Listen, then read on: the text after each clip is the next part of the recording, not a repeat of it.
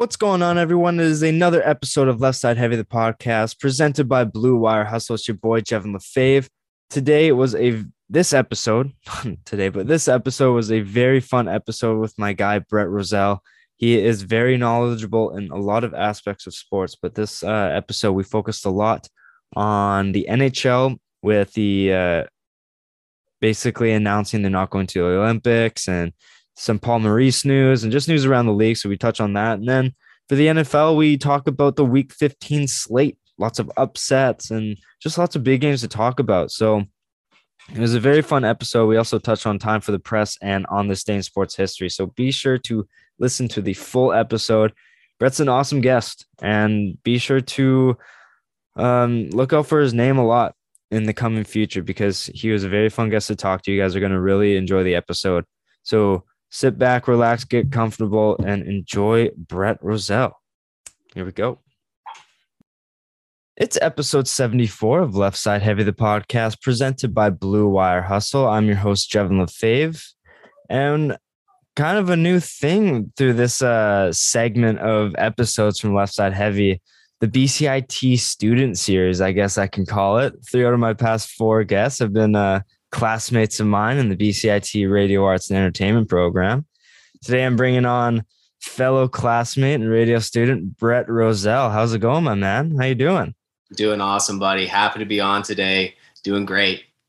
So I've been asking the past couple, I had Emil and Tim on, and I asked them the same question, but what kind of got you into radio and what enticed you to take the program?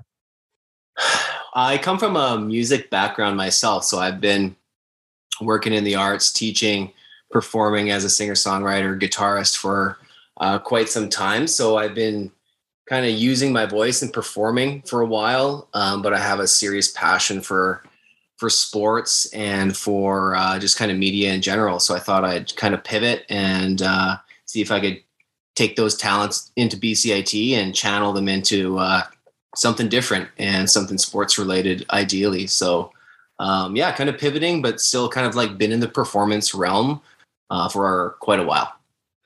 Do you envision yourself doing anything specific? It's kind of, I'm super open-minded, honestly, Jevin. Yeah. I'm pretty open-minded, but I would really love to be involved in the podcast world and contributing to like a sports-driven podcast in some capacity, even as just a side hustle or something, like a passion project. So, but for employment, I'm pretty open-minded. Yeah, that's one thing I was telling Tim last week is that's what I've taken from this program is just how many doors you can open. You don't have to just focus on being the person who's talking into the microphone. Like you can be an audio engineer, producer, director of some sort. So there's a lot of avenues you can go down, which is what I've really accepted from this program. So totally. It's like, I had this thing of like, oh, I want to host a radio show, but it's like, maybe something is better suited for me. Like, who knows? Maybe I'm like a booking agent for a radio show and like something like that. Like it's, totally, you never know what. I feel like you're going to have like, we're going to have like a few different avenues that we'll exactly from to make it all work after, which is exciting. It's unique. Yeah. So you said you're in music. When did you start that and what kind of got you into that? Oh man, I started playing guitar when I was probably 8 or 9, and I've been into music my whole life. My degree is in music. I went to the University of Calgary and got a Bachelor of Music. I majored in performance. So I've been in the classical guitar world. I've done a lot of weddings and recitals and master classes in the classical world. And then I've also played in a couple bands, the modern traditional and harbors and half steps. So I've done a lot of like gigs playing with like two buddies from Calgary. We're like a small piece. And then have also just done a bunch of other kind of performing on my own as a singer-songwriter over the years. So yeah, all that kind of accumulated to me flying with WestJet, and then COVID struck, and now I'm reinvesting in the arts, and that's why I'm here. That's awesome, man. Do you have any sort of artists that you kind of emulate your style after? Like, That's a really good question, man. I get asked that a lot, and I find it's hard to draw parallels Yeah.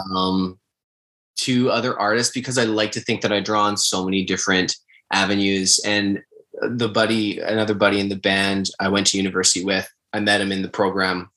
So we try and draw some of the kind of instrumental and finger picking style of the classical world into like modern kind of alternative folk. So we're trying to put our own spin on like our own on folk, so to speak. But for me, biggest influences would have been like Eric Clapton, actually like John Frusciante of the Chili Peppers is one of my favorite guitarists because he's just so nuanced. Matt Good, for a singer-songwriter, is a huge influence of mine. I could go on and on. We could do a whole episode on music. Man, that's awesome. Like music's a very interesting thing is because there's so many different ways that you can give off a feeling or emotion. And that's the one thing that's really cool about it. It's so true, man. Like there's only so many notes in the musical like repertoire, and we're still writing new music all the time. It's a fascinating phenomenon. There are only the same notes present, but we are all capable of rearranging it in our own way. It's pretty cool. Do you have any gigs or that you've done that kind of stand out to you? Like, oh, this was a good one that. Oh boy. We would have had a bunch as a band back in Calgary when we were first like just out of university. Yeah. And we were playing like the Palomino and we were opening for some cool bands and we were just in a good groove then. And there was just a lot of good shows. And like our producer had a band and there was just like an awesome community that we were a part of for a couple years in there. And I think I highlight like that time as kind of like the best performance time. And then as like many bands, it's hard to keep it up, right? Like life and schedules. So we left it alone for a long time. And now we're back as like a virtual project, kind of writing and recording again, which is cool. That's awesome. Was there any ones that were like, oh, that could have gone better? Like I've had a couple of those for sure. I think more so, you mean with the band or on my own? Either, or it could just been like, oh, the crowd kind of fell flat. They weren't as like electric as I thought they were going to be. Yeah, definitely. I can think of a couple as a classical guitarist in particular, because those are such hard gigs to do. You're just up there on your own on an island. And if things start going sideways, it's so challenging to get back on track because you have no one else. Like you don't have a drummer or a bass player or someone else to kind of get you out of your funk. So I've definitely had a couple performances and master classes that just were kind of train wrecks, but you just, if it gets off the tracks to a certain point, there's just no bringing it back. So sometimes that happens, but those have been few and far between, thankfully. Yeah. You just got to power through. That's like if I were to bring someone on and they kept their answers to like a few words and it's like, gotta give me something, man. I gotta bounce something.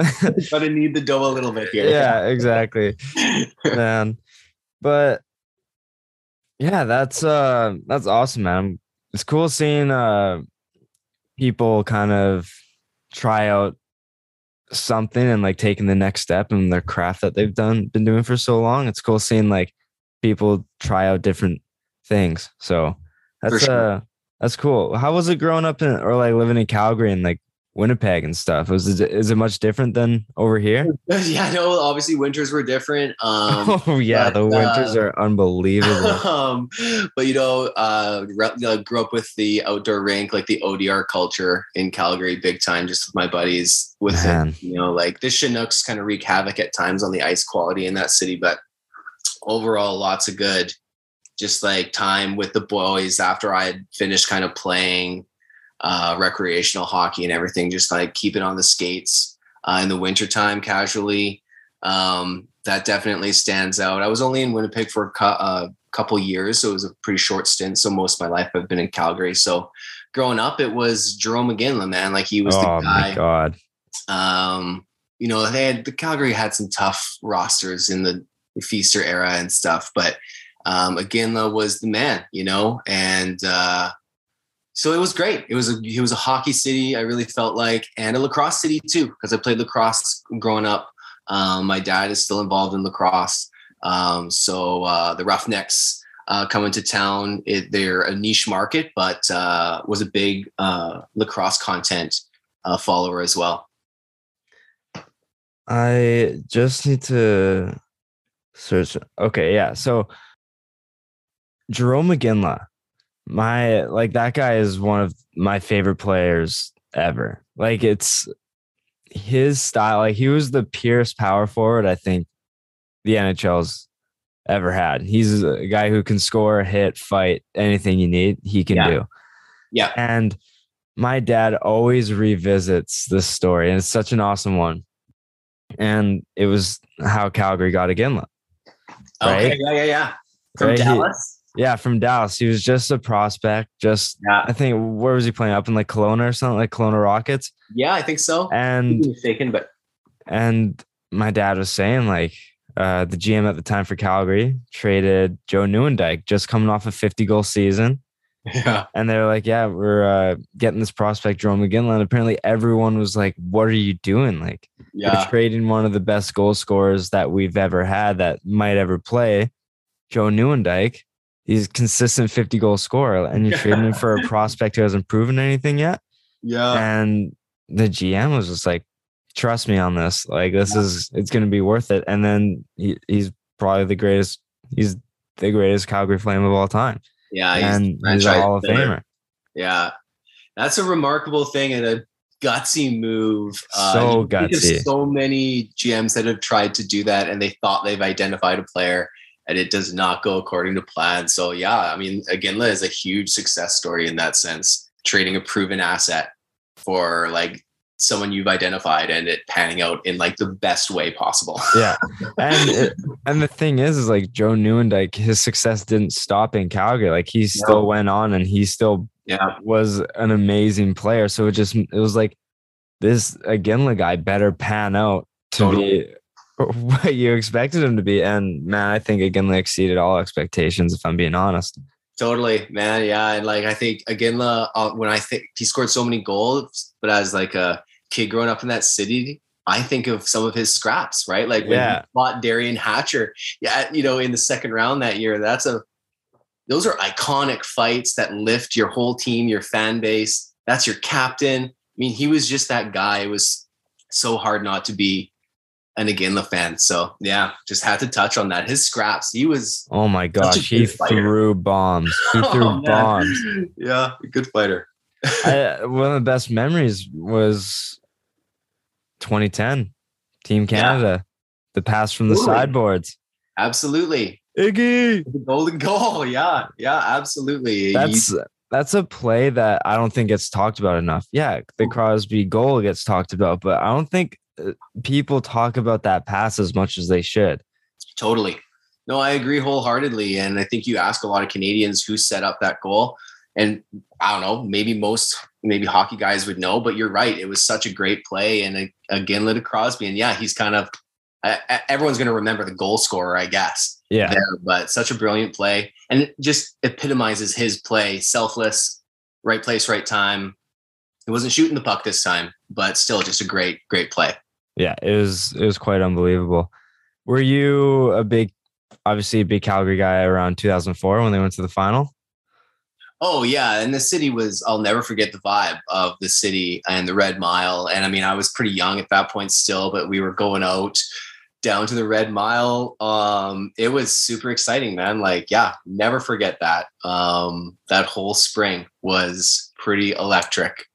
And just getting together with friends to watch the game and then going out after down to the Red Mile and stuff. It was just tough to put into words. Just, it's so cool when it's like a city catches the wave like that. Yeah. And it never really happened again when, I was there. So it's so rare.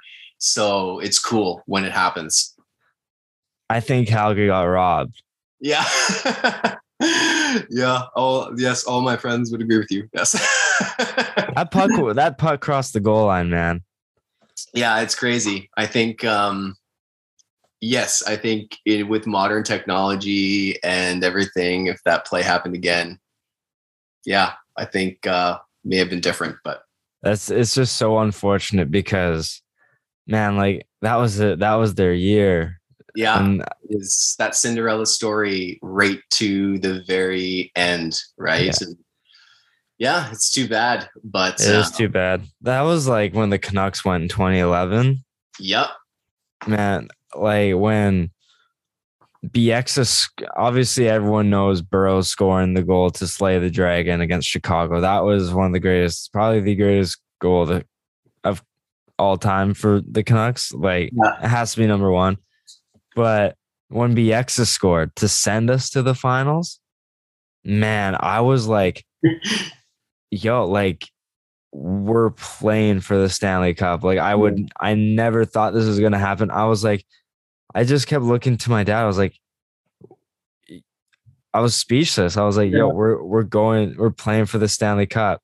And he's seen them go the past couple times in like 82, 94. Yeah, But I was like, I can't believe it. Like this is unbelievable. And man, yeah, I thought that was our year, man. yeah. Same, That was so our many year. similarities, right? Where it's the chemistry was right, the room was right, everything, some good luck, some hard work, and you push all the way, and it's just not quite enough. And it's Yeah. so hard to be on the losing side of that as a fan, right? And someone's got to lose. But yeah, it's so difficult. And there's a lot of similarities there between those two runs. I always, for like nostalgia effects, I'll like go back and watch the Stanley Cup run, and I will be smiling for 2/3 of the video. But then like when that last third hits, I realize like how it ends, and I'm like, I gotta turn this off.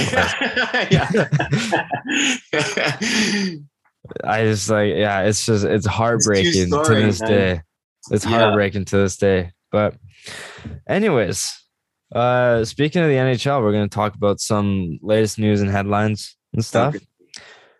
The NHL, this is probably the biggest one. The NHL and the NHLPA have met up and basically agreed upon that the NHL players are not going to the Olympics. There's a 0% chance of it happening. With the cases spiking and the situation over there in China, the protocols, all that, players don't seem for it to be worth it. What are your thoughts on this? Yeah, I think that's what we're barreling towards for sure. And my understanding is that the league can step in under that material damage or material impact clause and kibosh this if they had to. And with all the cancellations right now, I mean, that's pretty much what that's there for. And I can see them exercising that and doing that pretty much right away. I think that both sides are going to be on the same page in skipping the Olympics, which is a shame in a sense, but I think it's just what's going to happen at this point. I think it's the right thing to do, but as a fan, I selfishly want them to go because this basically tells me we'll never see Crosby, McDavid, Stamkos play together. Price won't get another chance in the Olympics. Like, yeah, the fact we'll never get to see Crosby and McDavid play together.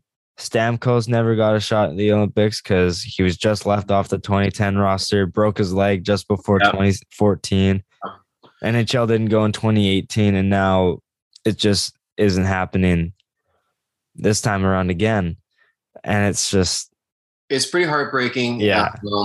It's pretty easy to get excited about Team Canada's projected roster, looking at that blend of the, experience that Canada has. And then this crop of youth that's so dynamic. It's a real shame.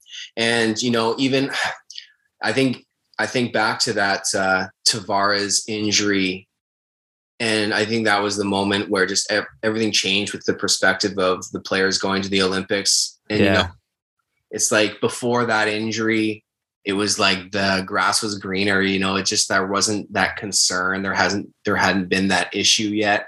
and we'll probably just never get back to that vibe, especially with how this is all going. So it's a real shame.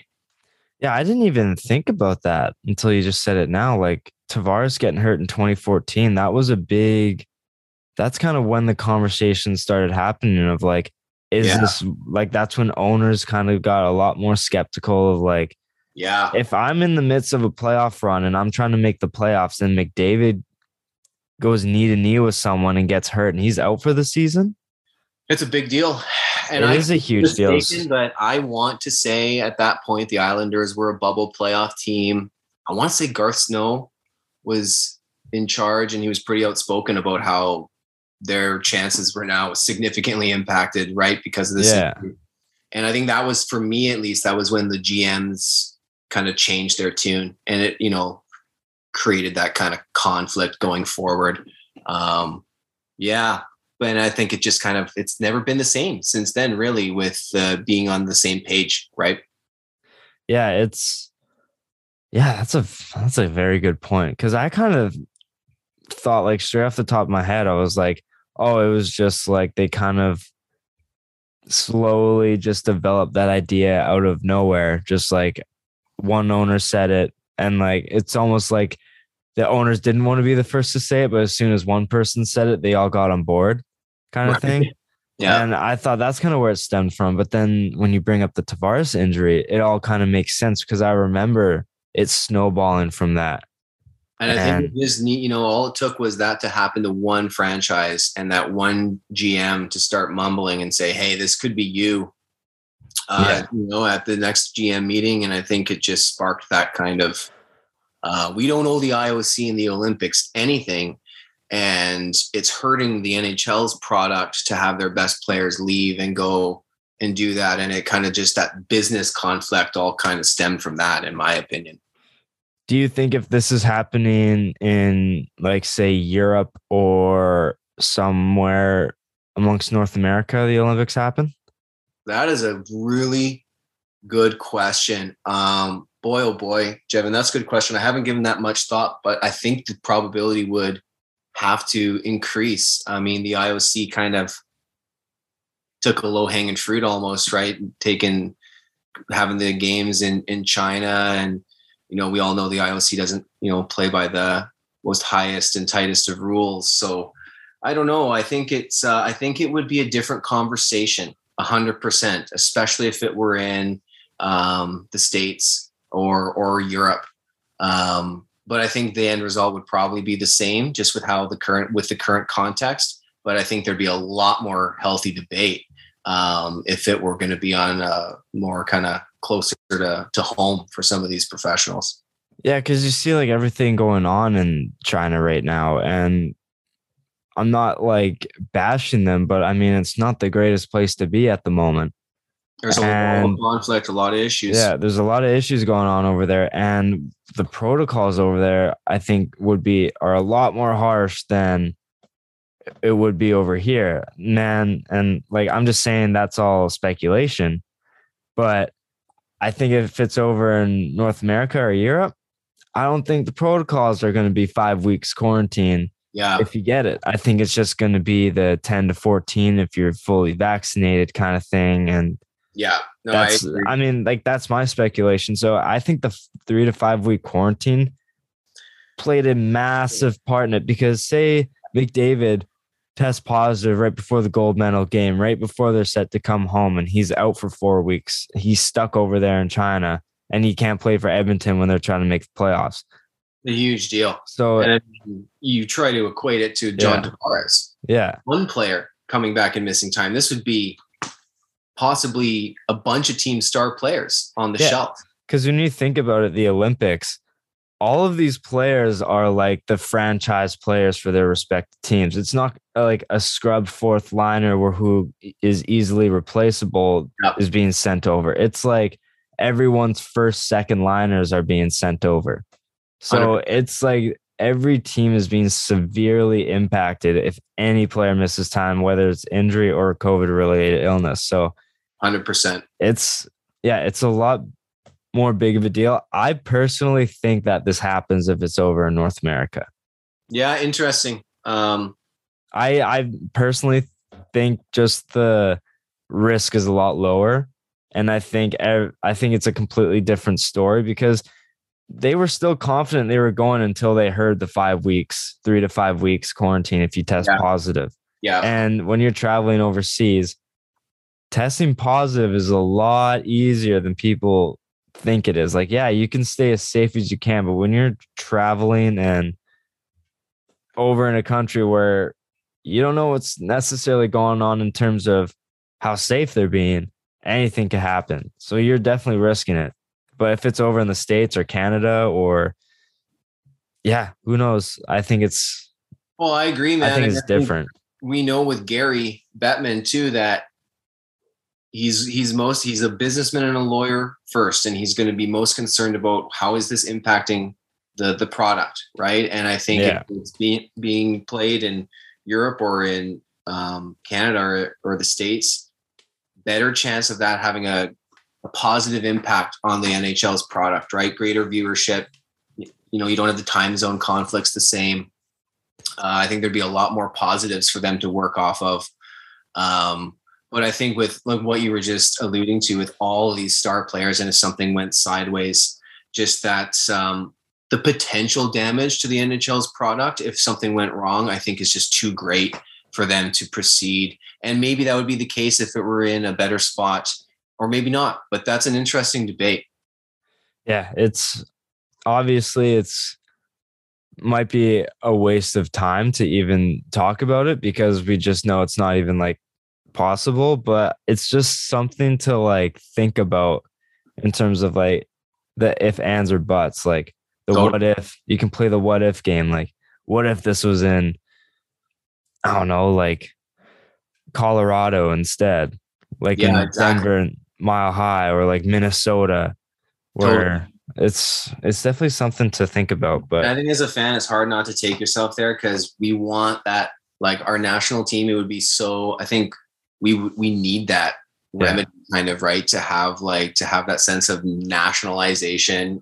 Everyone would watch those Canadian hockey games. They're such a huge like national unity thing. I It's know. really too bad. So yeah, Yeah, it sucks a lot, man. yeah, Because I was looking forward to seeing like Crosby, McDavid, McKinnon, Point, Stamkos, McCarr, it's like insane. bro, Matthews, Yeah. like Adam Fox, Charlie McAvoy, Some Dylan, of the like names that would be left off the roster, like every time there's recruitment for Team Canada, but it feels like this time in particular, you look at some of that cutoff point and some of the names. yeah, like Matt Barzell, Bo Horvat are scraping for a spot, and they'd be any other team's first line Yeah. players. Yeah. It's It's yeah. wild. Yeah. Tough not to get super excited, but alas. Yeah, it sucks, man. I was looking forward to it hard. Big As soon as I saw like they were like, yeah, we're going to the Olympics, I was like, let's go. Let's go. Yeah. NHL teams like fired up. I made like two different teams to like potential, and now it's just not happening anymore. Yeah. And the players seemed really excited about it too, which was wicked. And it's been deflated, right? Did you hear Stamkos's quote on it? It, He said it, he's like, if I'm given the opportunity, I'm going. going. And Yeah. I was like, that makes sense because he's missed 3 teams that he could have made. Yeah. All because of one was he was just left off the team because it was like what 2 years after he was drafted, 2010. Yeah. So it was like it's tough to make Team Canada at that time. 2014 breaks his leg Yeah. late, like a few months, like 6 months maybe prior to the Olympics happening, and he just like I think they put him on the team, but they were like if he's healthy. Yeah, I remember that. Yeah, it's a big and question mark. And he's a champion now, right? Yeah. But that's his bucket list. That's probably that last item, right? And it's just you feel for a guy who can't check that box when he would have made those rosters. So yeah, that's tough. Very tough. But we'll move on to something related to a team that you follow pretty close. Paul Maurice resigns as Winnipeg head coach. And this was definitely something that caught me off guard for sure. And yeah, he coached from 2013 to 2021. He had a record of 302, 213, and 57 with 572 games coached for Winnipeg. And the quotes, man, like he is one of the most respected coaches in the league. Yeah. And to see him Yeah. resign was something I was just not expecting.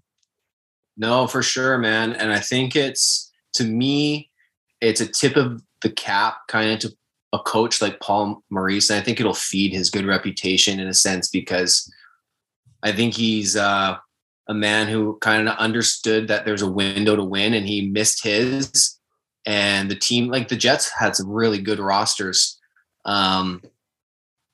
Just wasn't quite enough, right, in that super competitive Western Conference. And I think he just knew that his window, he had missed that window, and he was doing it on his own terms. And they're underachieving this year a little bit. You know, the Jets, they have a really talented roster. They probably should be performing better than they are on the ice right now. Yeah. I think he was getting in front of it. And I think it's an admirable move in a sense, right? Because a lot of coaches wouldn't have done that, I don't think, because I do believe he's still thinking in the best interest of the team, and he wants the team to succeed, and it might be time to do it without him.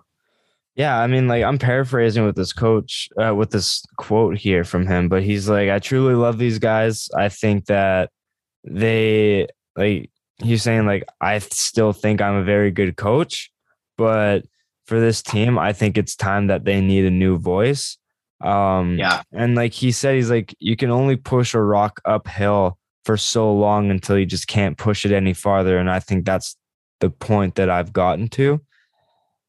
And for a coach to have that honesty and that accountability, but like not blaming anyone else, he just said, like, it's time. Like, I've done as much as I possibly could, and they can't go any further with me.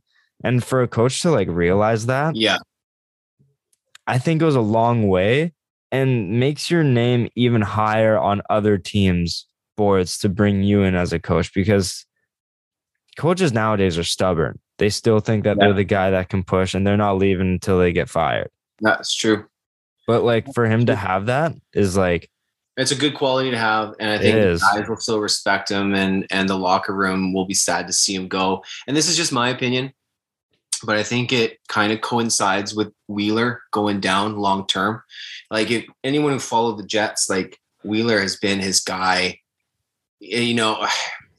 And I think it's kind of like he's with Wheeler going down for a long time now, and the team where it's at. I think that may have been the final thing, because I think that was the voice in the room that was really pushing his message further. And Wheeler's been a really good captain. So losing Blake, it probably just felt like if this was the proper offshoot for Paul, and we'll see what happens.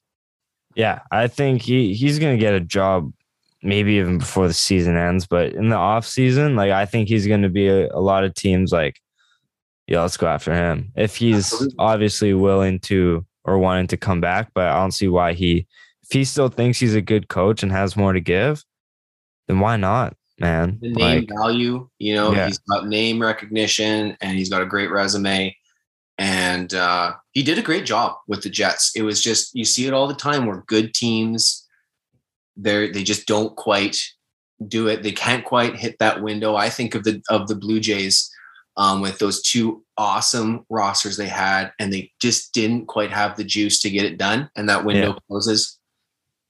And that's kind of what happened to the Jets here. So they're in a bit of a transition now. Yeah, I agree. How do you think they finish rest of the season on? I don't know where they sit in the standings, but I think they're about middle of the pack in the Central right now. I think that kind of lives and breathes with Hellebuck.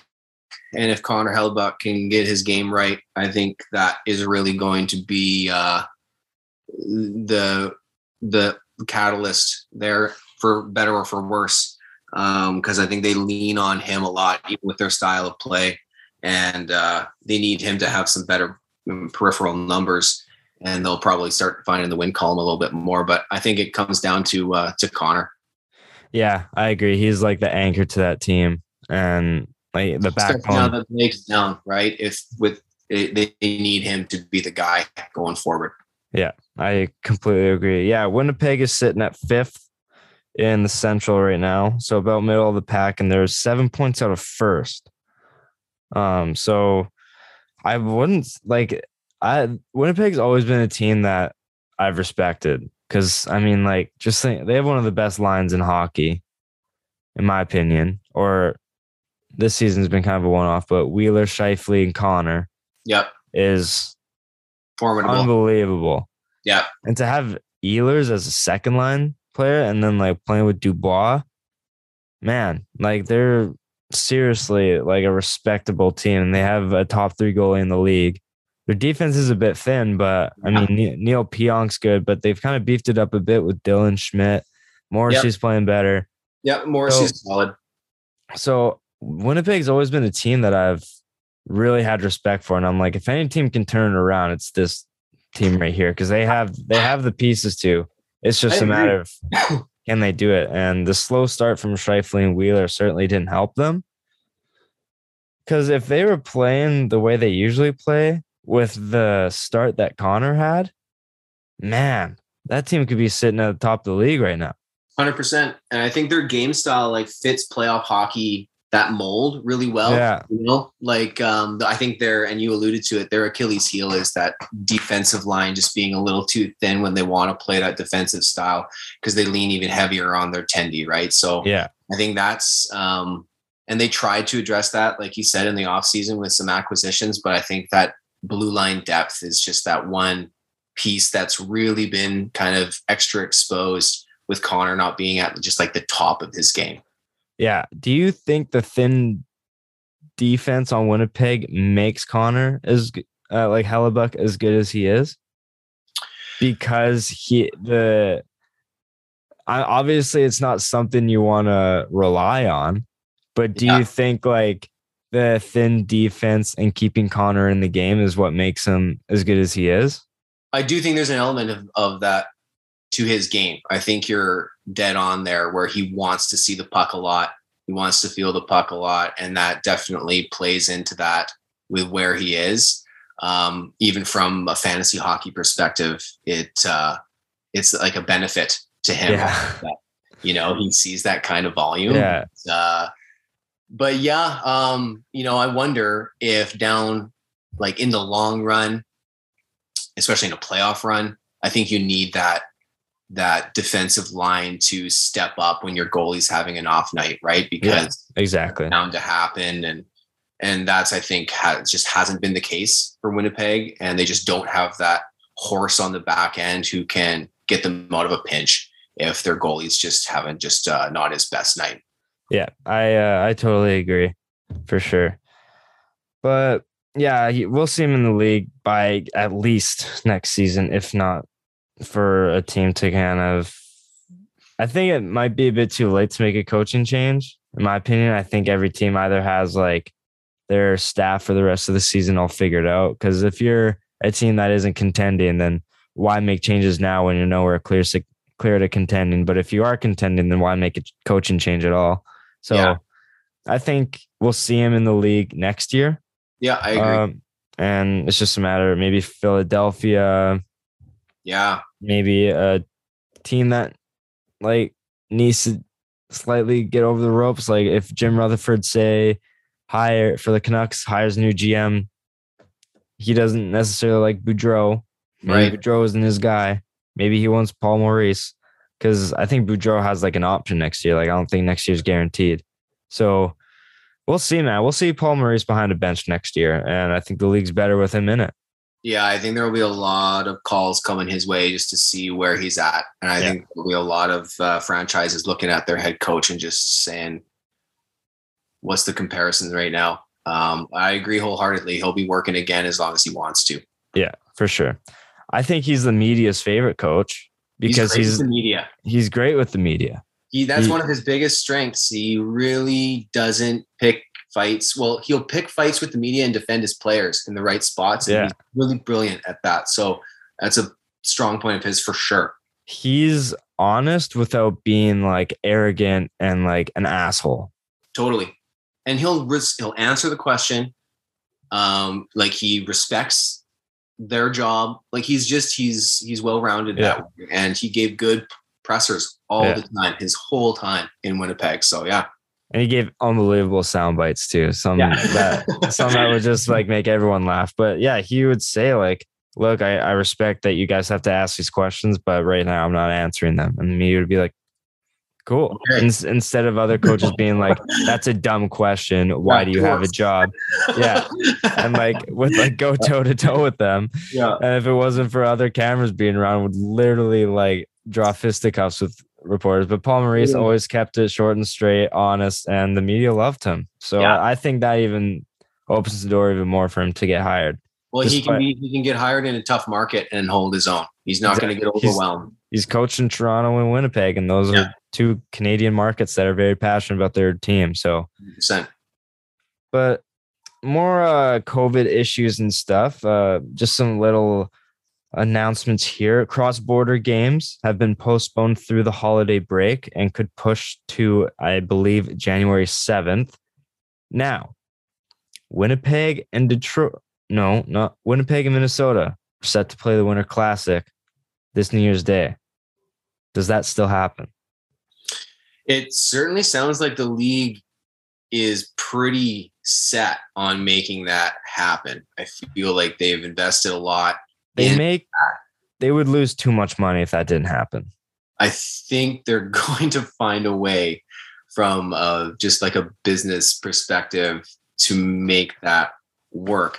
And I know there have been some opinions of why not just shut those teams down proactively and ensure that that game happens is one avenue they could take if they were really serious about it, and make sure that everyone can follow the policies and get down there and play that game.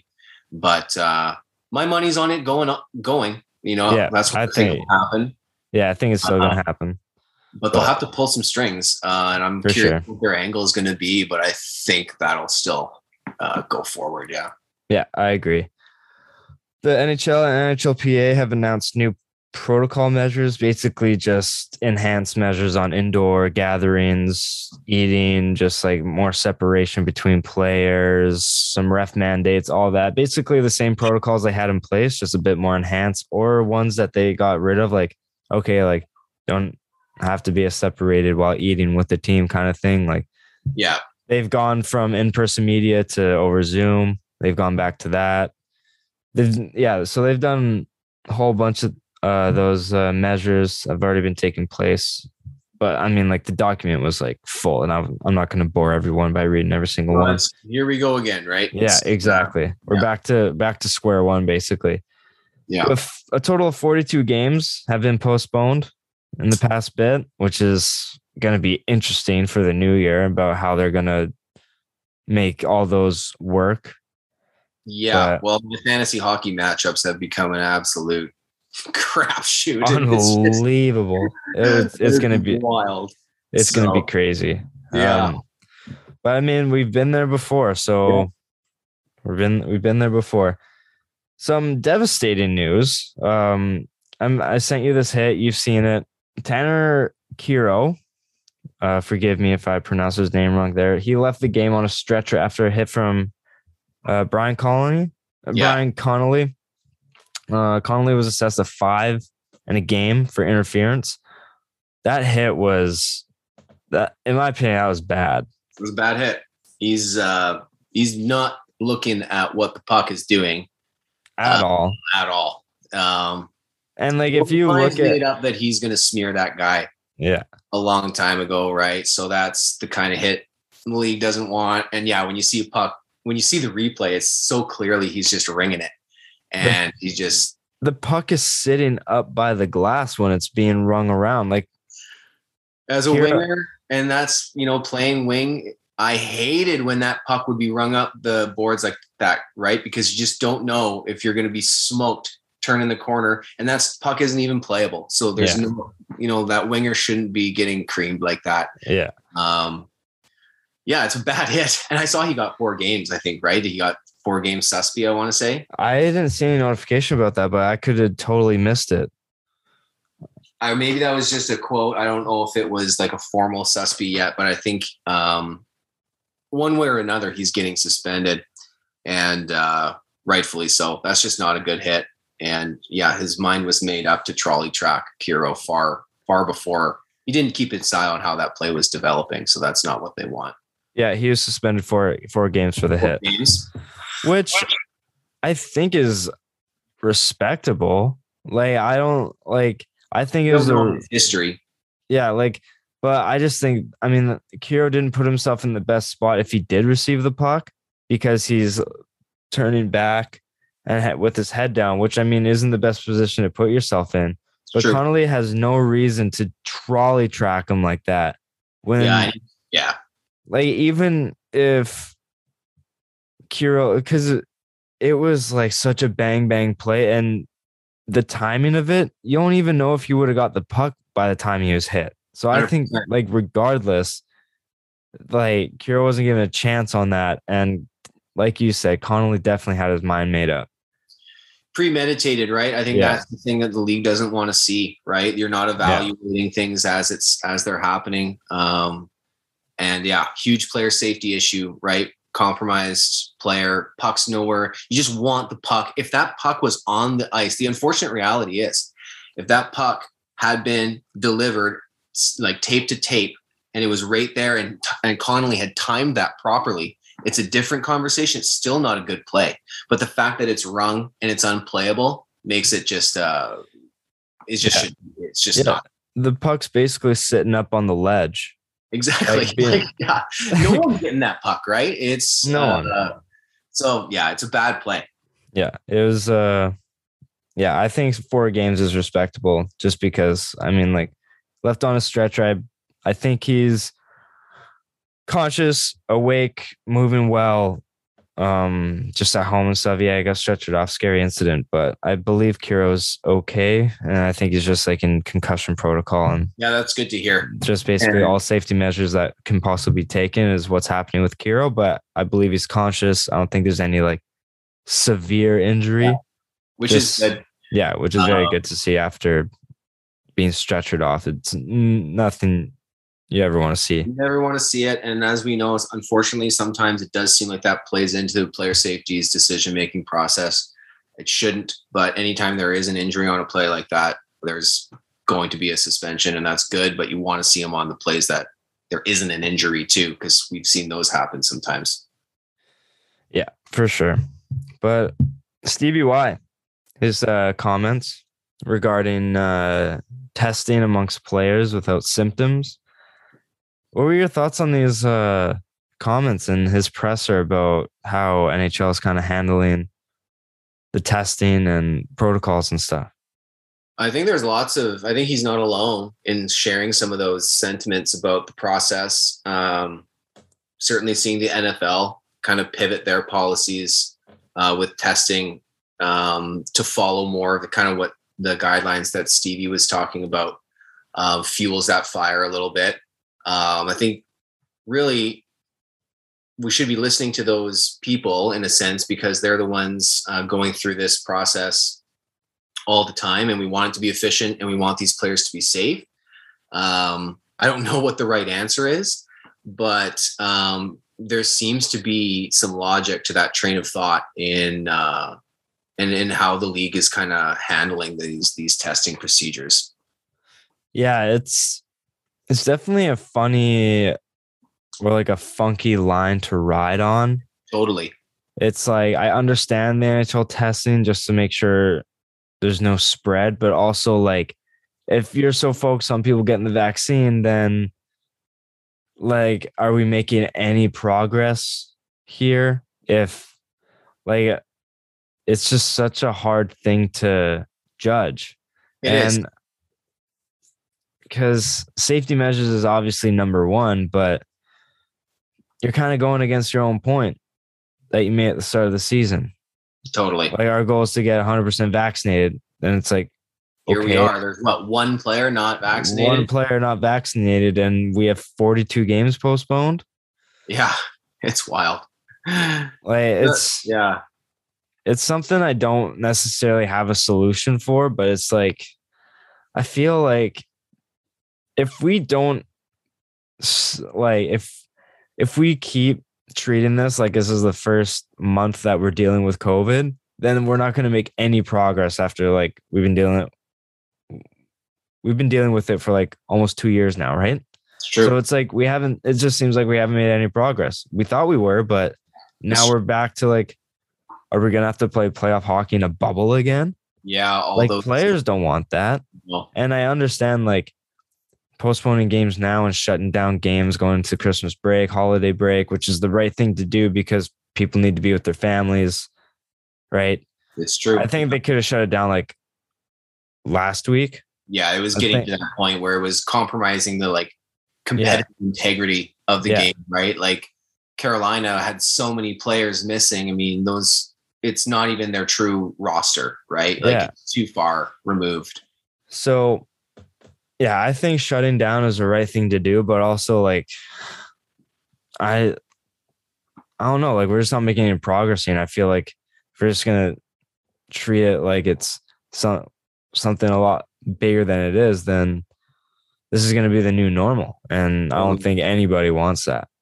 No, and I was listening to the 32 Thoughts podcast there with Friedman, and they were saying how one thing that they've heard, and I'd be curious to know if this would ever come to fruition or if they'd think about it. But if it keeps going this way, but the goal is to get all 82 games in, no matter what, do they do kind of a baseball series kind of approach where two teams are healthy enough to play? Say Vancouver is going to travel just down to Seattle because those two teams are both healthy. Instead of just playing once, they play 3 games, right? Yeah. And it's just a matter of like getting those games in and kind of totally scrapping the previous schedule kind of thing and just like getting them in however possible. It's wild to think about some of those solutions, but I think as a fan, I just want to continue to see the product, right? Like Yeah. it's kind of selfish, but as long as they're safe and there's a like solution that suits everyone, I think players want to play and we want to see the product. So any way it works, I'm open-minded to how I consume the content going forward. No, totally. Yeah, I brought that up, the baseball series style. And it's definitely something to monitor or at least think about in the back of your Yeah, head. I think it'd be kind of cool. And actually, honestly, Jevin, I think it would increase some of that like sense of rivalry where that third Yeah. fourth time you play that team and you've seen that same face across from you on the faceoff circle, that fourth game, I think it's going to lead to some good hockey. So I'm not opposed to that at all. Well, yeah, you got a sense of that last year when it was just the Totally. Canadian division and teams were playing each other 9 times that Totally. year. Yeah. And you got that sense of like by the 7th time, it's like, hey, I hate this team more than anything. Yeah. Yeah. So you definitely got a sense of that for sure. And And rivalry is good. I yeah, love rivalry. fights So were breaking out a lot more. It yeah, was so that rivalry definitely is a thing. Like it definitely does take a leap and escalate so, a yeah, lot more than prior matchups for sure. Like game 1 is a hell of a lot different than game 9. 100%. Like last year, like game 9 was like, hey, there's a chance that no players come out of here alive. Whereas game Yeah, 1 was like, okay, yeah. let's just play and see what Win everyone happens. out. Yeah, Yeah. it's So true. It's like a little playoff series, right? And yeah, I love that about baseball too, where you gotta win your series, right? Or better yet, get the broom out. But it almost you're in that mini tournament mode each time you go to a city, which is kind of cool. yeah, for sure. But that's all I got for the NHL right now. Is there anything else you wanted to touch on? No, that was good, man. Yeah, I think we hit on a lot there. That's good. Yeah. So let's talk some NFL. So week Yeah. 15 slate happened. There's still games. There's 2 games today and Yeah. 2 games tomorrow. So it's kind of different it's pretty funky with all the postponed games and everything. But we'll talk about what's happened so far. So I want to start with my Patriots on Saturday. Yeah. and they or no, do you know what? We'll start on Thursday with KC and Sure. LA. Sure. Very looked at game for a lot of people. Herbert, Mahomes, like they're two obviously like high caliber players now and high profile players, especially They've been in the Herbert. league a long time. And with LA beating the Chargers this year, it's become more of a legitimate rivalry coming into play now, because now the Chargers are seem a lot more legit because they've defeated what people call the juggernaut in the league in Kansas City. Chiefs edge them out in OT 34-28. Did you watch that overtime? Great game. Yeah. That overtime was like four plays, and like Kelsey runs it in from like 35 yards out, and he had such a great game. Oh my goodness. yeah, it was unbelievable. But yeah, what do you think of this newfound rivalry with the two young studs facing off in Herbert and Mahomes? I love it, and I think the NFL loves it. This is what they're going to build on. They love these kind of two young stud quarterbacks, same division, 2 games each year. We're going to see a lot of primetime games with these two in the years coming forward. For sure. That's okay, because Justin Herbert's exciting. I really like what Herbs brings to the field. And Mahomes, we've seen what he can do. And the Chiefs kind of seem to be getting their mojo back a little bit. So that was a brilliant game. It was a great just entertainment product to be viewing. And I think we're going to get a lot more of that between those two franchises going forward. Yeah, you could argue that these are the two faces of the league right now, or like for the future at least. 100%. And I think they were really, I think the league and even the fan base was really craving for someone to step up and kind of box with Kansas City in that division, right? Because the Raiders just can't do it, and the Broncos need a quarterback. And it's awesome that there's a team that's actually there stepping up that can go kind of pound for pound with Kansas City in those big games. It's fun to see. For sure. I completely agree. I picked Herbert off waivers his rookie year in fantasy. Nice. Yeah, he had like one game he threw for like 300 yards and 3 touchdowns, and I was like, hey, waiver pickup, always free, pick him up right there. Didn't have to like put any money towards him. No, it was just a free agent pickup. That's brilliant, man. That's a league winning pickup. Yeah, it's he's helped me out for sure. In a dynasty league, did you keep him? It's a dynasty league, yeah. Oh, that's sick, man. Yeah, I have got Mahomes in my dynasty league. I drafted him in like the 4th round of the rookie draft, and like he rode the pine for a year, and then he started ever since, and he'll start for me forever. Yeah, until he retires, for sure. I want to move on to my Patriots and Colts because I'm a sad boy today. Yeah, fair, man. Fair. And I mean, I was high on the Colts going into the season, so seeing them do well now doesn't surprise me at all, because I think they got a very well-rounded team. I've always believed in Taylor. Like he was, people were saying he was the best running back coming out of the draft, his draft year. Yeah. And I mean, Carson Wentz, he's playing under a coach that he played his best ball under, Frank Reich. And Michael Pittman has proven he's a wide receiver number 1. And their O-line and defense is something their defense is respectable to keep them in games. And you can do any damage behind a good O-line. So I've always believed in the Colts this year. And yeah, the Patriots it sucked. It sucks seeing them lose, right? Yeah. They're still first in their division. But if I'm being honest, man, I think they're going to need to bring a lot more like power, and just they're going to have to be a lot more dynamic if they want to do good in the playoffs. Like, I'm sorry. Well, I think it was the first time we've seen Mac Jones and the Patriots really play from behind, from multiple possessions. Yeah. And actually, I took Mac Jones in my dynasty league, by the way, a late round pick. And I think he's got a lot of, I really like what I see out of him. But he's not the quarterback yet that you feel confident, the ball's in his hands, and you need to make a throw when it really counts, right? Because a lot of their wins have been more game script dependent, and that's not a problem because they've got a great balanced roster. But I think for them to take that next step, a little more development from their quarterback. They're young. This is his rookie year, so that he can make some of those throws when it's crunch time, and they can fall behind by a score or two and kind of have the confidence to throw their way back into the game if needed. Because we can see that if they can control the game script, the Patriots can win football games 100%.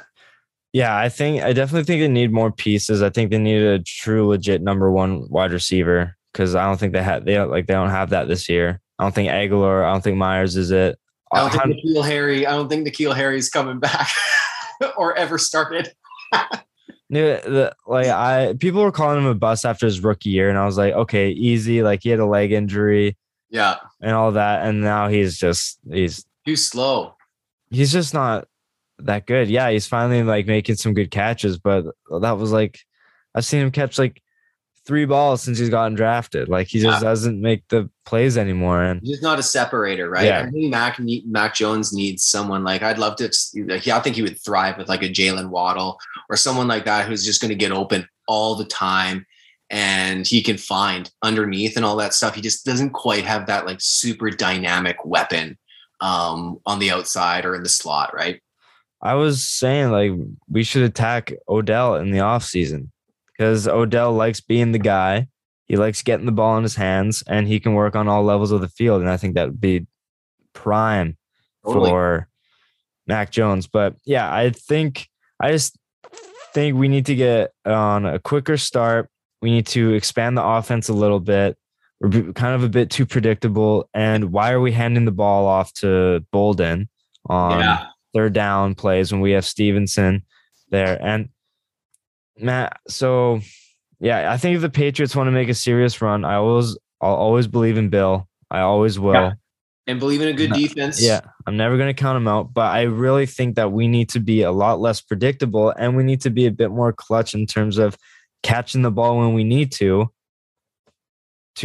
make plays and make teams pay. And our red zone offense needs to do a lot better too, because we make the trips down there, but then we're always settling for field goals, and we just can't have that happen anymore. So we're such a strong running team.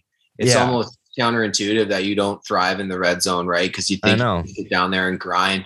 Because I think we get too cute with it. Like we try these like end around plays or these pitches where it's like, let's just run it down their throat and don't throw a fade, because those plays always scare me, because those are prime for interceptions. You've got like Mike Evans, or you've got, like DeAndre Hopkins or something. I don't like to see those plays either. They scare the hell out of me. Yeah. And so like run a slant, run just like safe plays if you're going to throw it, but like don't do these like end arounds or pitches, or because like they just don't develop the same if you just like run it down their throat. You saw versus Buffalo, they ran it like 49 times.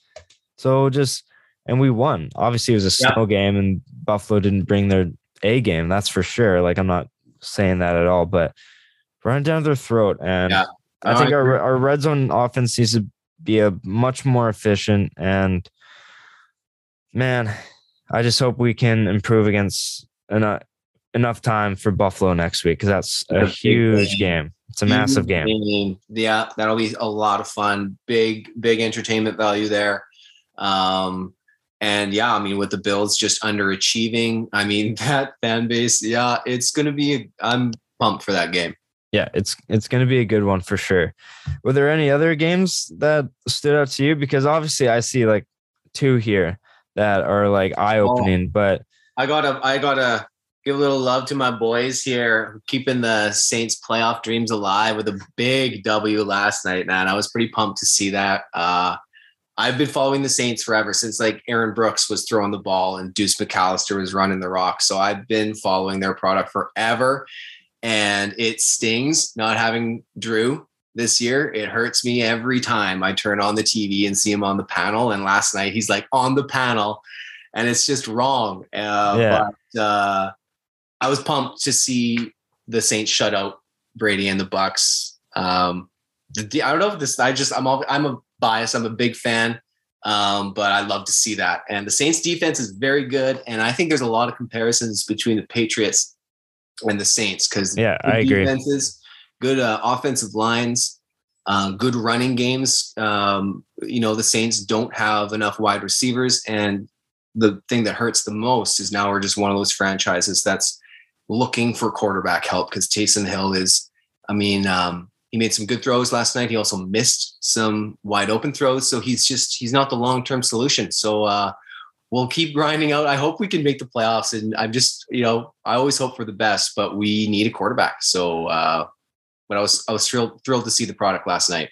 Yeah, because it's funny you say you're a Saints fan because, like, good friend of the show, most recurring guest on the show, Hayden Barton, one of my basically a half brother to me. He's a massive Saints fan too. Oh, wicked. And I don't know what it is about your damn team, but they just have Brady and the Bucks number. Yeah, they do. They just have their number. And I don't know what it is. I'm never confident in seeing Brady play New Orleans because he just can't get a win. Yeah, it's the weirdest thing. Saints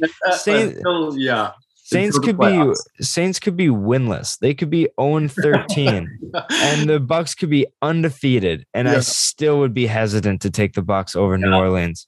Those divisional games, right? It's so weird. And I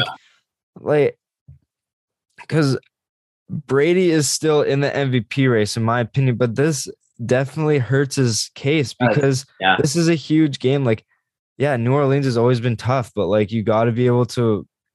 This should have been a lock.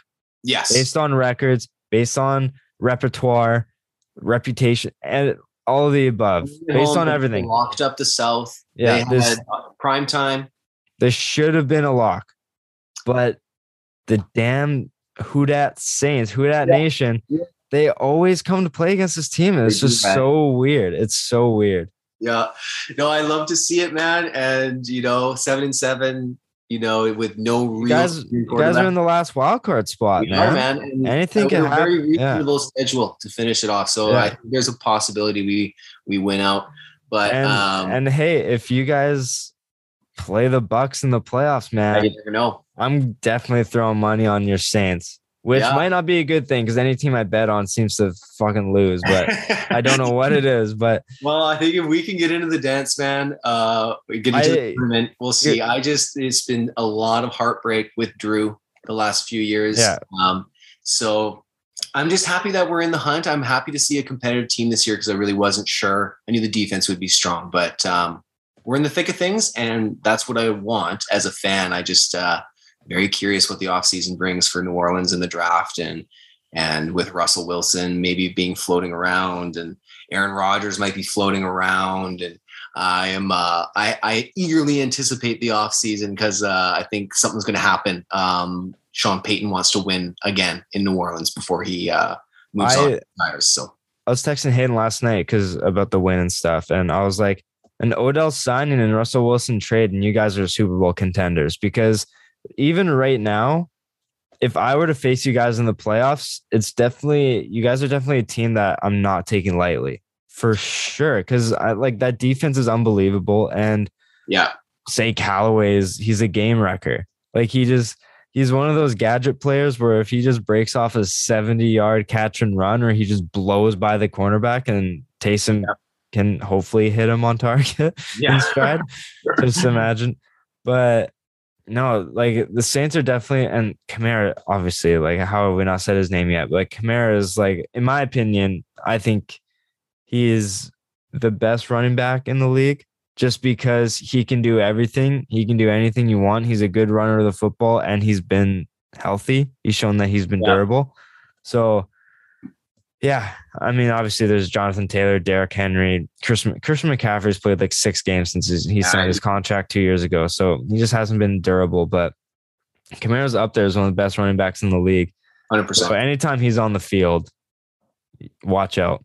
That was a wild thing about last night. I looked at my fantasy box score and he only racked up like 3.1 points. Like they somehow, for the first time really this season, the Saints won without Alvin Kamara being a really key cog in their game plan. And that was encouraging to see because I was like, boy, he went down for a month and we lost every single game. So it was nice to see us win one when he wasn't getting the ball. every other play. No, for sure. But we have to talk about this one.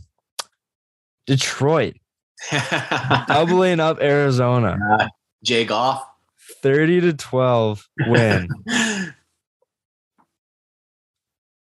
I don't know if this says more about the Lions or more about the Cardinals. Really, I mean, I think the Lions. I've been like Dan Campbell was an assistant with the Saints for many years, so I've been kind of following his head coaching stint there with Detroit, and he's got those guys playing hard every week.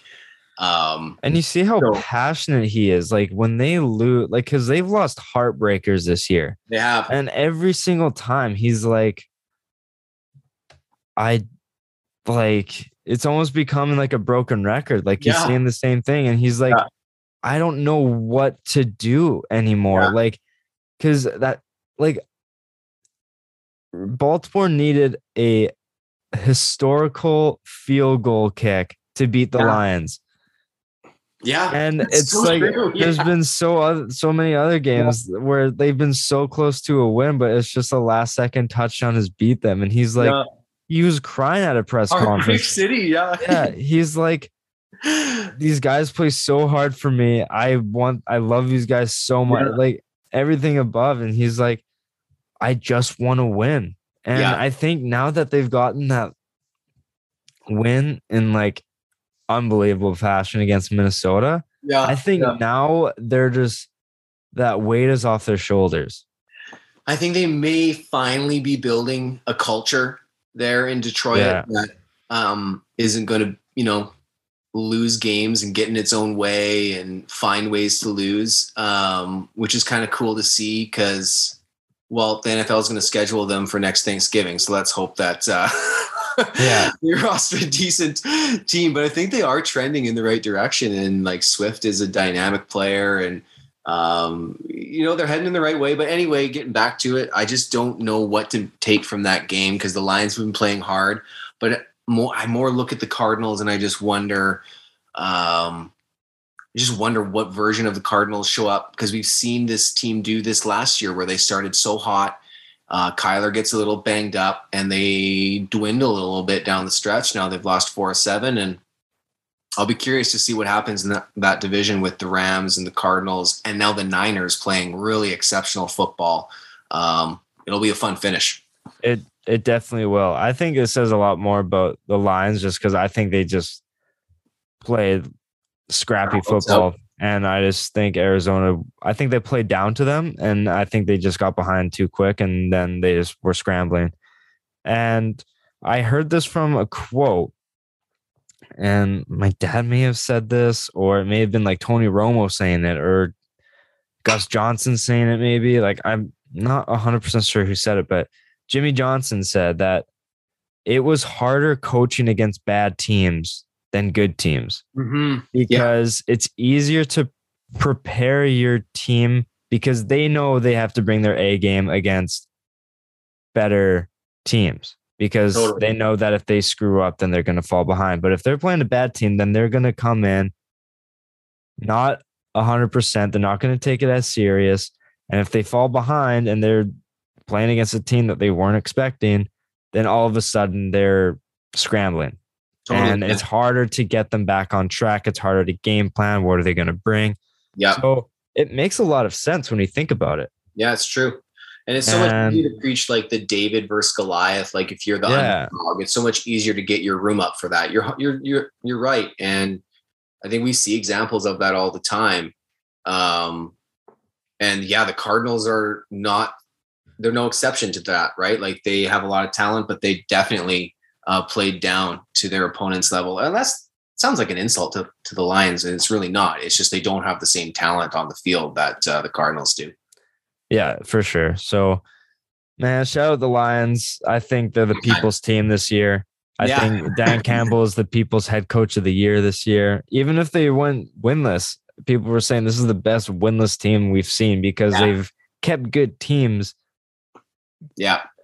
Like they're doing it all with Jared Goff. Yeah. And who to throw to?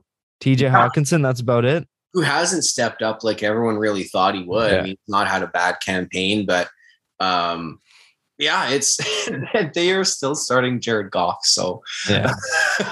and winning football games. Like they forced San Fran to come back against them. Well, like I said, Tucker needed to hit a 66 or 67-yard field goal to beat them. And they've rallied off 2 wins in a row. Yeah.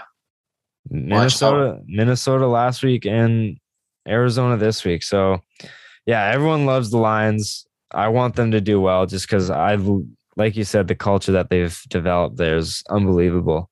Well, it's kind of been fun seeing the Browns slowly rewrite their reputation a little bit, right? And they're not there yet, but they at least have started to change their culture. And I hope the Lions can do the same because you just get sick and tired of seeing the same teams at the bottom each year. I'm all about that parity and reshuffling the deck. Well, to continue on that, I was talking to Hayden about this last night. Seeing the Bengals fight for the top of the division now after being bottom feeders for so long. Yeah. It's so cool to see. Like they just beat the Broncos 15-10. Jamar Chase is looking like the right pick. Mm-hmm. Even though people said they should have gone Sewell, but now Jamar Chase is like, he has his guy, Burrow has his guy, Chase has his guy. And like they're a fun team to watch. They got one underrated offense. I guess not underrated. It's pretty rated now, but they got a legitimate offense. Boyd, T. Higgins, Jamar Chase, Joe Mixon, Joe Burrow. Good run game. Yeah, good run game. So, and Mixon is finally like consistently producing. Yeah. Whereas like he would have like a 200-yard running game and then 3 like 30-yard games. Whereas like now he's staying a lot more consistent. Yeah. He's always the fantasy running back that you see creeping at the beginning of the second round where it's like, I know if I'll take him, I'll be disappointed, but he's better than the next guy here. And it's like, and I was one of those jaded people who passed on him this year because of that. Yes. But I mean, I just know that it was like, if I pick him, I'm going to want to get him off my team because he's not produced. So he's finally doing well, which is nice to see. And a lot of people had Zach Taylor on the hot seat this year, but now he might be in running for coach of the year. So it's good. Like that's another team who are kind of rewriting their reputation. And it's nice to see the Bengals back to their competitive ways. Like, what was it, like around 2014 to 2016 when Andy Dalton was there? Like they were pretty competitive. Like they made it to the playoffs a few times. They had like a 13-3 season, and then they were like first round exits or something like that. Yeah, they had a couple flashes in the pen. Marv Lewis was still coaching them. Yeah. And he was just not a great coach. And it's funny because it changes the complex of that division, right? Because the Steelers are kind of, like there's the hierarchy is switching in that division, which is kind of cool. Yeah. Pittsburgh, they're a quarterback away from like just being really competitive again. That's another franchise that I really wonder what their offseason looks like. It's clear to me that, man, most people, if you've watching, Big Ben is he's washed. Yeah. And he came out and said that I think this is his last ride. I think he's retiring after this year. And I think Pittsburgh gets Rodgers, man. It could happen, man. People don't talk about that enough. It's making a lot of sense. Yeah. Their defense is top 3. Lots of good weapons. They just got Najee Harris, who's good out of the backfield, which is exactly what Rodgers likes. They got Freiermuth, who Rodgers likes to use as tight ends. Took him in my dynasty league as well. I think he's going to be exceptional going forward. He looks like he's great. And then if Claypool can actually... show some awareness. Show some awareness. And I mean, Deontay Johnson, he's showing that he's a dynamic receiver, and Juju's hurt too. So if he can come back healthy and if he sticks with the team, like who knows? But hey, that's man, an interesting option. That team is scary, but that division is not it's almost becoming Cincy's division now. After this season, if they can continue this, Pittsburgh's teetering off. The Ravens can't find any sort of like groove. Like just as they think you think they're finding it. Lamar, gets hurt, and their running back room has been a disaster. Or even they'll win a huge game against Kansas City, and then they'll lose to like the Jets next week, and it's like, what's happening with this team? Yeah. I can't tell. So, is there any other news amongst the NFL that you want to talk about? Any other games, teams that are standing out to you? Not significantly, there will be some intrigue just with what happens with these final matchups, just with how if it shakes up that wild card playoff picture at all heading into next week. But it was nothing else from the matchups perspective. I think it'll be a nice slate of games next week, though. Some great ones right off the top. I mean, even starting with the Thursday nighter and the Niners and the Titans, there's going to be some good football. It's a fun time of year for football. Can't beat it. I didn't even bring this up. Urban Meyer was fired. I didn't talk about this on my podcast yet. Urban Meyer fired. Yeah. Signs a 5-year contract with the Jags, last 13 games. Fire. Yeah. I mean, Trevor Lawrence was screwed immediately. Yeah. He had zero chance. No, I mean, I don't even know where to begin with all that. It just seemed like such a comedy of poor decisions from, I mean, you can't blame him for drafting Travis Etienne because no one's going to project him going down for the season. And he could have been and probably will be a really great player. But boy, Urban Meyer, I mean, it just looked like he never had the room.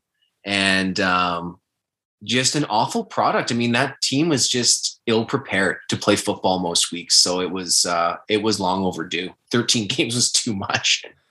Yeah. What do you think about Josh Lambo coming out and his quotes and about what happened with Urban Meyer and him? I didn't hear his quotes actually. What was he? Do you mind paraphrasing that for me? So he came out and with amongst the Urban Meyer news within Jacksonville, he sorry, I just was going to bring up the quotes here on Twitter here. Yeah, no problem. I heard I know Marvin Jones apparently had some run-ins with Urban. I'm sure many players had some run-ins with Urban Meyer. It sounded like he ran a bit of a dictatorship, which is just not going to fly in 2021.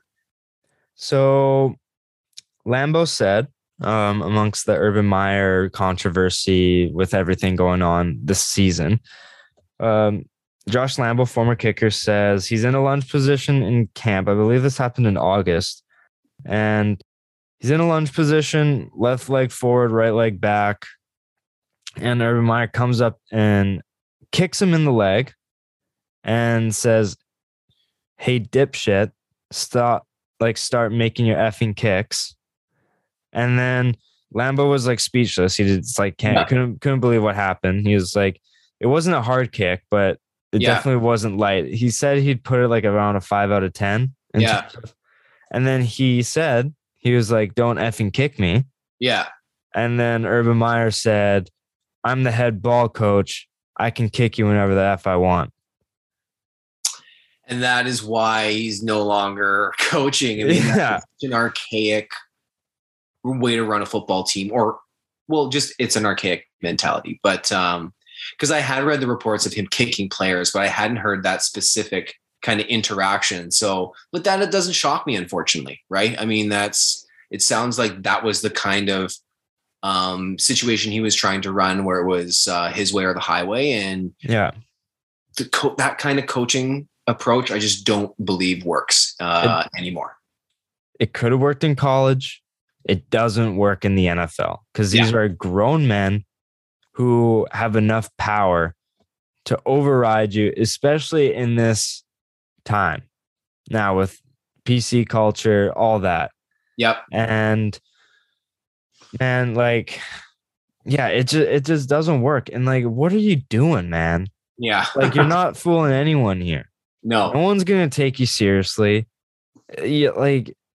Well, and not only all the stuff going on surrounding the team, but then the decision-making process on the field. And he's insisting on running out Carlos Hyde and giving him the football. Just stubborn, right? And just not adept for today's game. So adios. The Jags have some potential there. They have a lot of work to do on that roster, but next season, I'll be curious with the healthy Travis Etienne and Trevor Lawrence with a coach who hopefully is really working with him and his development. We'll see what they look like next year. Yeah, I totally agree with you there. So I wanted to talk some MLB stuff with you, but we're kind of running long on time here, so we'll kind of save that for another time. But Sounds good, buddy. On this show, we do a little segment called Time for the Press, and I send out on my story. If anyone has any questions, send them in, and followers and listeners tune in and ask us questions and thoughts on the topics. Sweet. So this first one comes from Hayden Barton, just talking about him. And he says, is the next question for the Jags Dennis Allen? Ooh. Now, I don't necessarily know who Dennis Allen is. I'm not aware of that name. He's the defensive coordinator for the Saints. So he was filling in for Sean last night as head coach. And there was a report I read this morning that he had a quote saying he would relish an opportunity to take on the head coaching role again, because obviously his tenure with the Raiders was probably more of a byproduct of just that like sewage tank of an organization at that point than it was his coaching ability, and it was his first gig. But he's done such a good job with the Saints D. I mean, that defense is unbelievable. I think, and honestly, I love Sean Payton. So again, I'm biased, but I think he's just spits out like good coaches that come from that system. And I think like this is the last year that Dennis will be a DC. I think he'll find a gig this coming year, and the Jags would be interesting. Who knows if that's the situation he's looking for, but that would be an interesting fit. And I do believe he'll try it again with a head coaching gig. Because I mean, Jacksonville has a reputation of really good defense and then build the offense around the defense. Yeah. So I mean, if they can kind of get back to that, then why not? They have a good linebacker, defensive lineman, and Josh Allen. Yeah. And if they're getting the first pick this year, which it kind of looks like it's trending towards that. Yeah. They could fill a roster hole. And if they get that defensive end from Michigan, and then they bring in Dennis Allen, build that defense, you got two studs there immediately.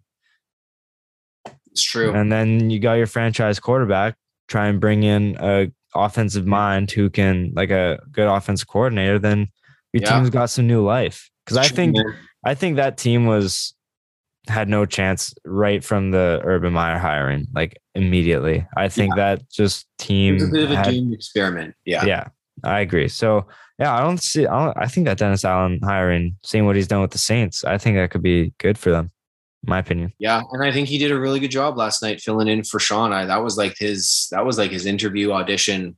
I mean, holding the greatest quarterback of all time to 0 points is So I think I want to see him stay, but I don't think it'll happen. I think he's kind of he's proven he's too good at this point. I agree. This next one, final one, comes from Kyler Reed, my boss at my landscaping company, big Eagles fan. Nice. He asks, where will Tyler Huntley end up next year? Dude is legit. I think he resigns, stays in Baltimore, in my opinion, because I think that's a really curious question, because you see guys that are in the shadow of really good quarterbacks and what happens to them. And it's hard to compare. Like, what would be the best comp for Huntley, I guess, for someone who's kind of sitting second fiddle on the quarterback depth chart, and then probably I'd probably compare him to the guy he's sitting behind. Yeah. Yeah. Man, that's an interesting question. Because there's not a lot of systems that operate under this style of play that he. It's true. So he's a good running mobile quarterback, and what systems necessarily give off that? Like Buffalo kind of has that, but they already have their quarterback in Josh Allen. Philly maybe with Jalen Hurts, but I mean, I don't think they're really stepping up huge going from Hurts to Huntley. No, I mean, I do get the sense that like franchises are more willing to bring in that kind of versatile quarterback. we've seen success with those kind of quarterbacks, but they also have the arm strength to make those challenging throws and not just use their legs. I'd love to see a little more tape, truthfully, before really getting a true verdict on him. But does he end up in Carolina? That's another system that caters that kind of quarterback play. Even so, it's not like they're a young quarterback. If they kind of bring him in as like just basically what they were trying to do with Sam Darnold, right? Yeah. They were trying to bypass the draft and bring in a young quarterback who still had potential, and the Sam Darnold experience went how many thought it would after some really great games. Yeah. But that's the kind of thing that I think that organization would jump at with. They kind of showed their hand with what they did with Sam. Yeah, I agree. It's definitely an interesting conversation to have. I never really thought about him being a quarterback who teams would look for. I didn't either. And that's why that question almost took me back is like, wow, I guess after a performance like that, you have to. Yeah. Yesterday he took one of the best teams in the league, and had them come back and win. And he threw no picks, 3 touchdowns, almost 300 yards, if not 300 yards. Like he was in an underwhelming offense. So, true. He's kind of shown that he can play in the big stage. So, yeah. And we'll see, I think it really comes down to, so many variables, but where teams are on the draft board and what that quarterback class looks like this coming year. And, whether teams believe enough in that class or if they're looking for something like that, where they're kind of gambling on not a ton of tape, but what you see, you really like. Yeah, exactly. I completely agree. So it's going to be interesting to see where he goes. Cause that's definitely a quarterback who's put his name on a lot more teams' ballots than at the start of the year. Yeah, I agree. 100%. So, Brett, we also do another segment, a weekly segment called On This Day in Sports History. Sweet. So we are recording on December 20th. So what has happened in sports history on December 20th? I'm going to give you some 3 things. And it's more of a educational segment, just to kind of let you know what's happened. So in 1921, we're doing a little bit of baseball here. Nice. The AL, American League, votes to return to the best of 7 series, whereas the NL voted for the 9-game series. But Commissioner Kennesaw Mountain Landis voted on the 7-game series for baseball. What do you think about a 9-game series? I think that's too long. That's probably too long. I mean, if you could do it with a sport, it would probably be baseball.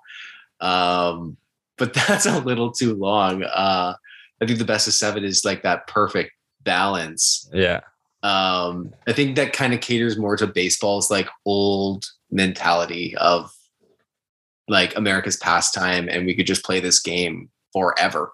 Yeah. People would still like care about it. But I think 9 would be a little too long, especially in this day and age. Yeah, no, that's for sure. But yeah, it's a cool little thing in baseball world. Shifting over to basketball, 1966, the NBA awards Seattle Supersonics a franchise for the 67-68 season, and still a team amongst conversation to return to Seattle in the NBA. Yeah. So that's another team that's kind of like fits the Vegas mold of like super passionate fan base that just got everything pulled from them undeservingly. Yeah, and now they got a taste with the Kraken, right? Mariners have been, they have good support there.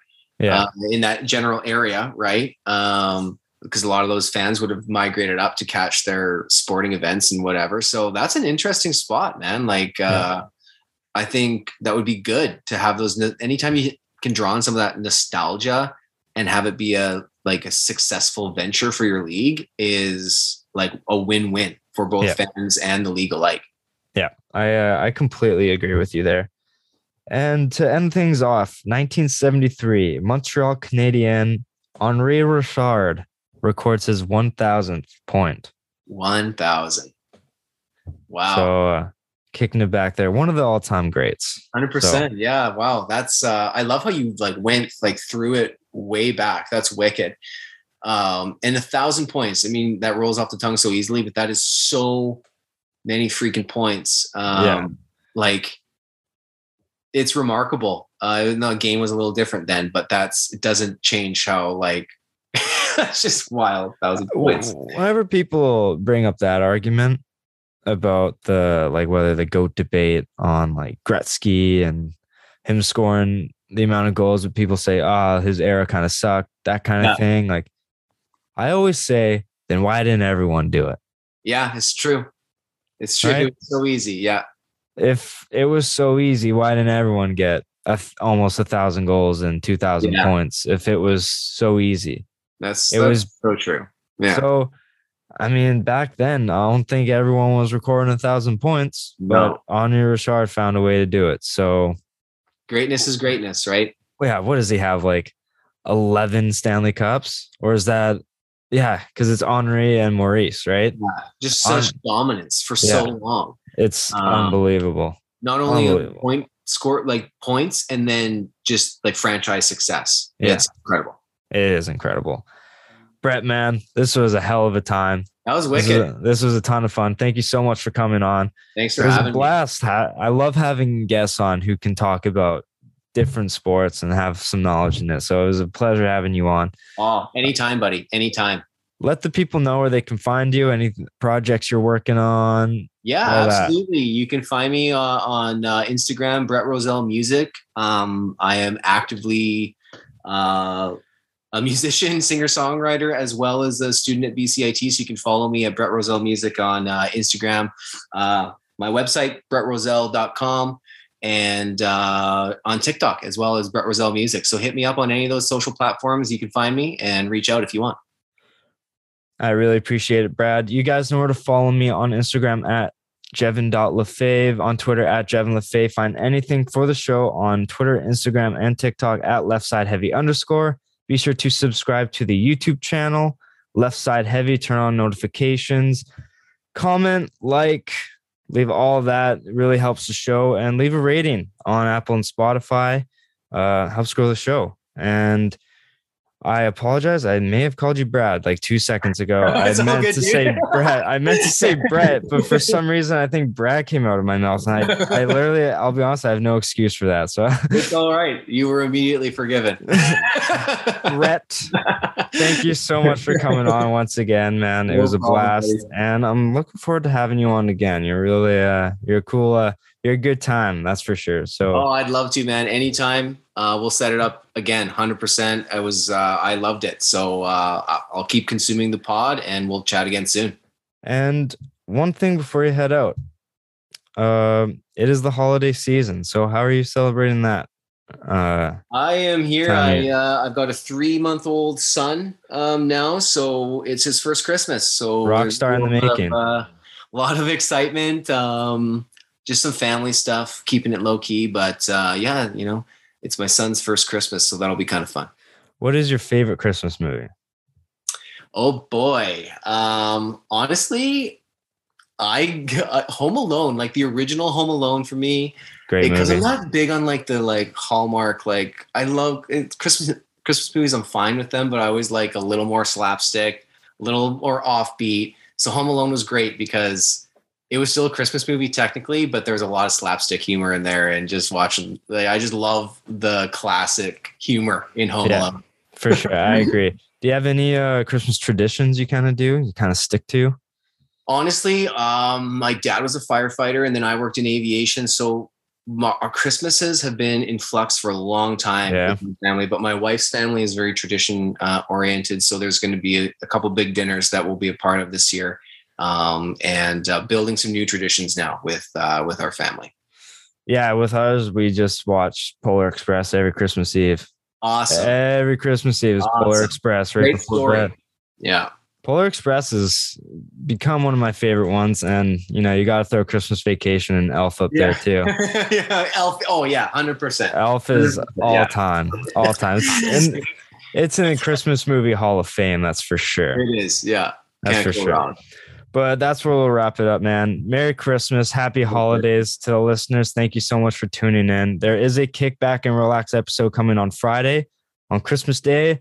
Having my sisters on, and we're going to talk about Christmas movies. We might do a little Christmas movie bracket, little Christmas movie showdown. So tune in for that. It's going to be a blast. But obviously, spend some time with your families. Have fun. Have any fun you possibly can with these new mandates. So it's very tough to do. But thank you so much for listening. And we'll see you guys Friday. Peace.